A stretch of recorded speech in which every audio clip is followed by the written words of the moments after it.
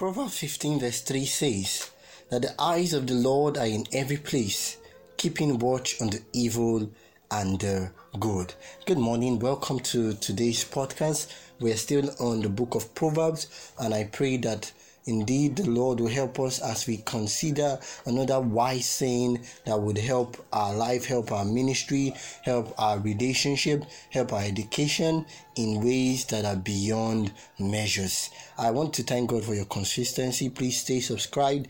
Please share this whenever you feel impressed to, and always give us feedback in any platform that you discover this message, and I would always be there to start a conversation with you.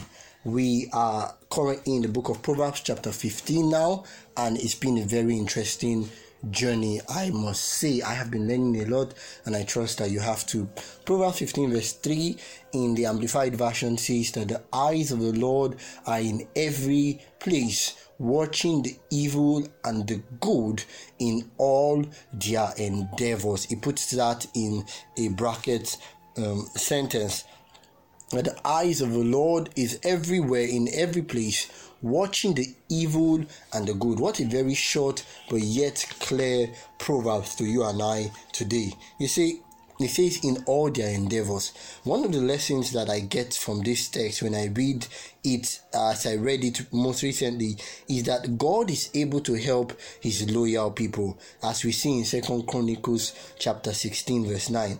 David realized this when he said in Psalm 139 that you, O God, even knew me before I was born. This is very important and deep for me, because there is so much injustice all around us.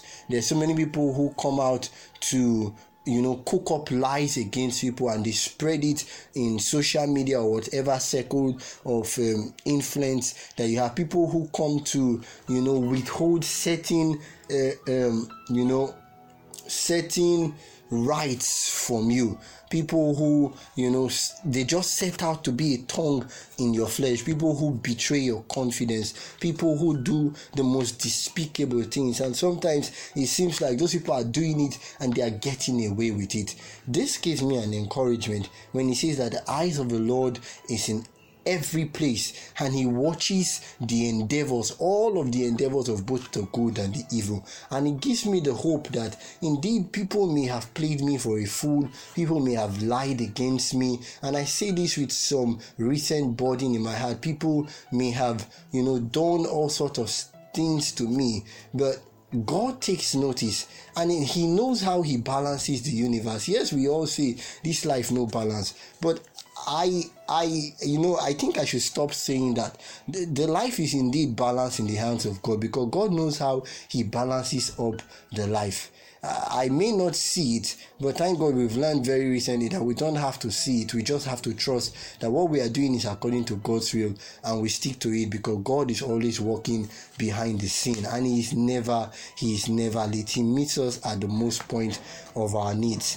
This message, in Proverbs 15 verse 3, has another dimension that I want you and I to take, and that's that nobody can fool God.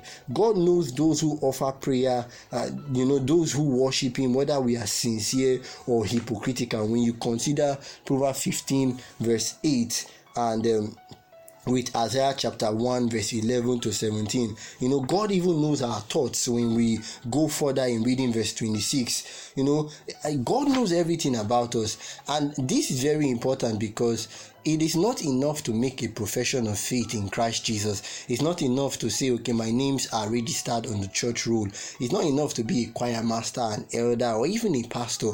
Whatever your profession is, it amounts to nothing unless Christ Jesus is revealed in your works of righteousness. Except Christ Jesus is seen in the things you do. And it is possible that nobody is seeing you. You are a master deceiver, that you act all holy outside, all hypocritical, and yet within you are clean but empty, or you are the most filthy person. God sees everything we do, even our thought. And White says that in the book Desire of Ages, page 309, that the greatest deception of the human mind in Christ's day was that a mere assent to the truth constituted righteousness. But in all human experience, a theoretical knowledge of the truth has been proven to be insufficient for the saving of the soul. It's not enough to know, because demons even know, they even believe that Christ is Lord, yet they do not fear him or obey him. The darkest chapters, she goes on to say that the darkest chapters of history are burdened with the records of crimes committed by bigoted religious journeys. The same danger still exists today. She goes on to say that many take it for granted that they are Christians simply because they subscribe to certain theological tenets, but they have not brought the truth into practical life. Men may profess faith in the truth, but if it does not make them sincere,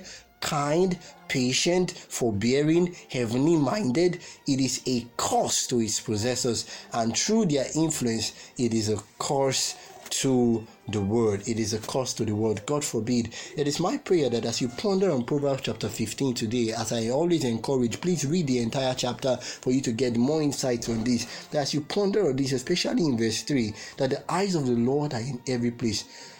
People may not see you, but God does. The angels of the Lord are taking record of what you are doing with your phone.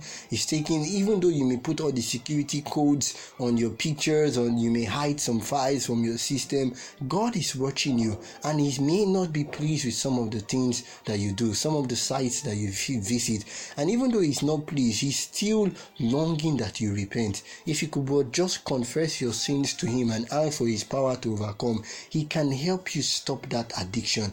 He can help you break free from that relationship. God can help you, deliver you. He can give you the grace. He can give you the wisdom. He can give you the natural strength. He can give you that tenacity to hold on to him. Only trust God. Only believe in him. He wants to save you.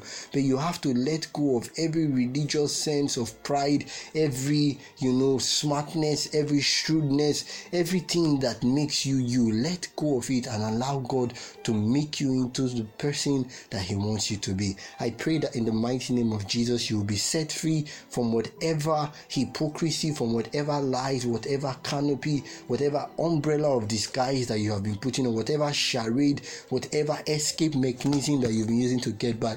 God will break you loose from those things and remake you into whom he wants you to be. May this be your experience now, tomorrow, and forever, in the name of Jesus. I have a beautiful day. Even when you fall, God is always there to bring you back up. Trust God, get up, stay strong, and be a blessing to your generation. I'll catch you in the next podcast tomorrow. Have a lovely day.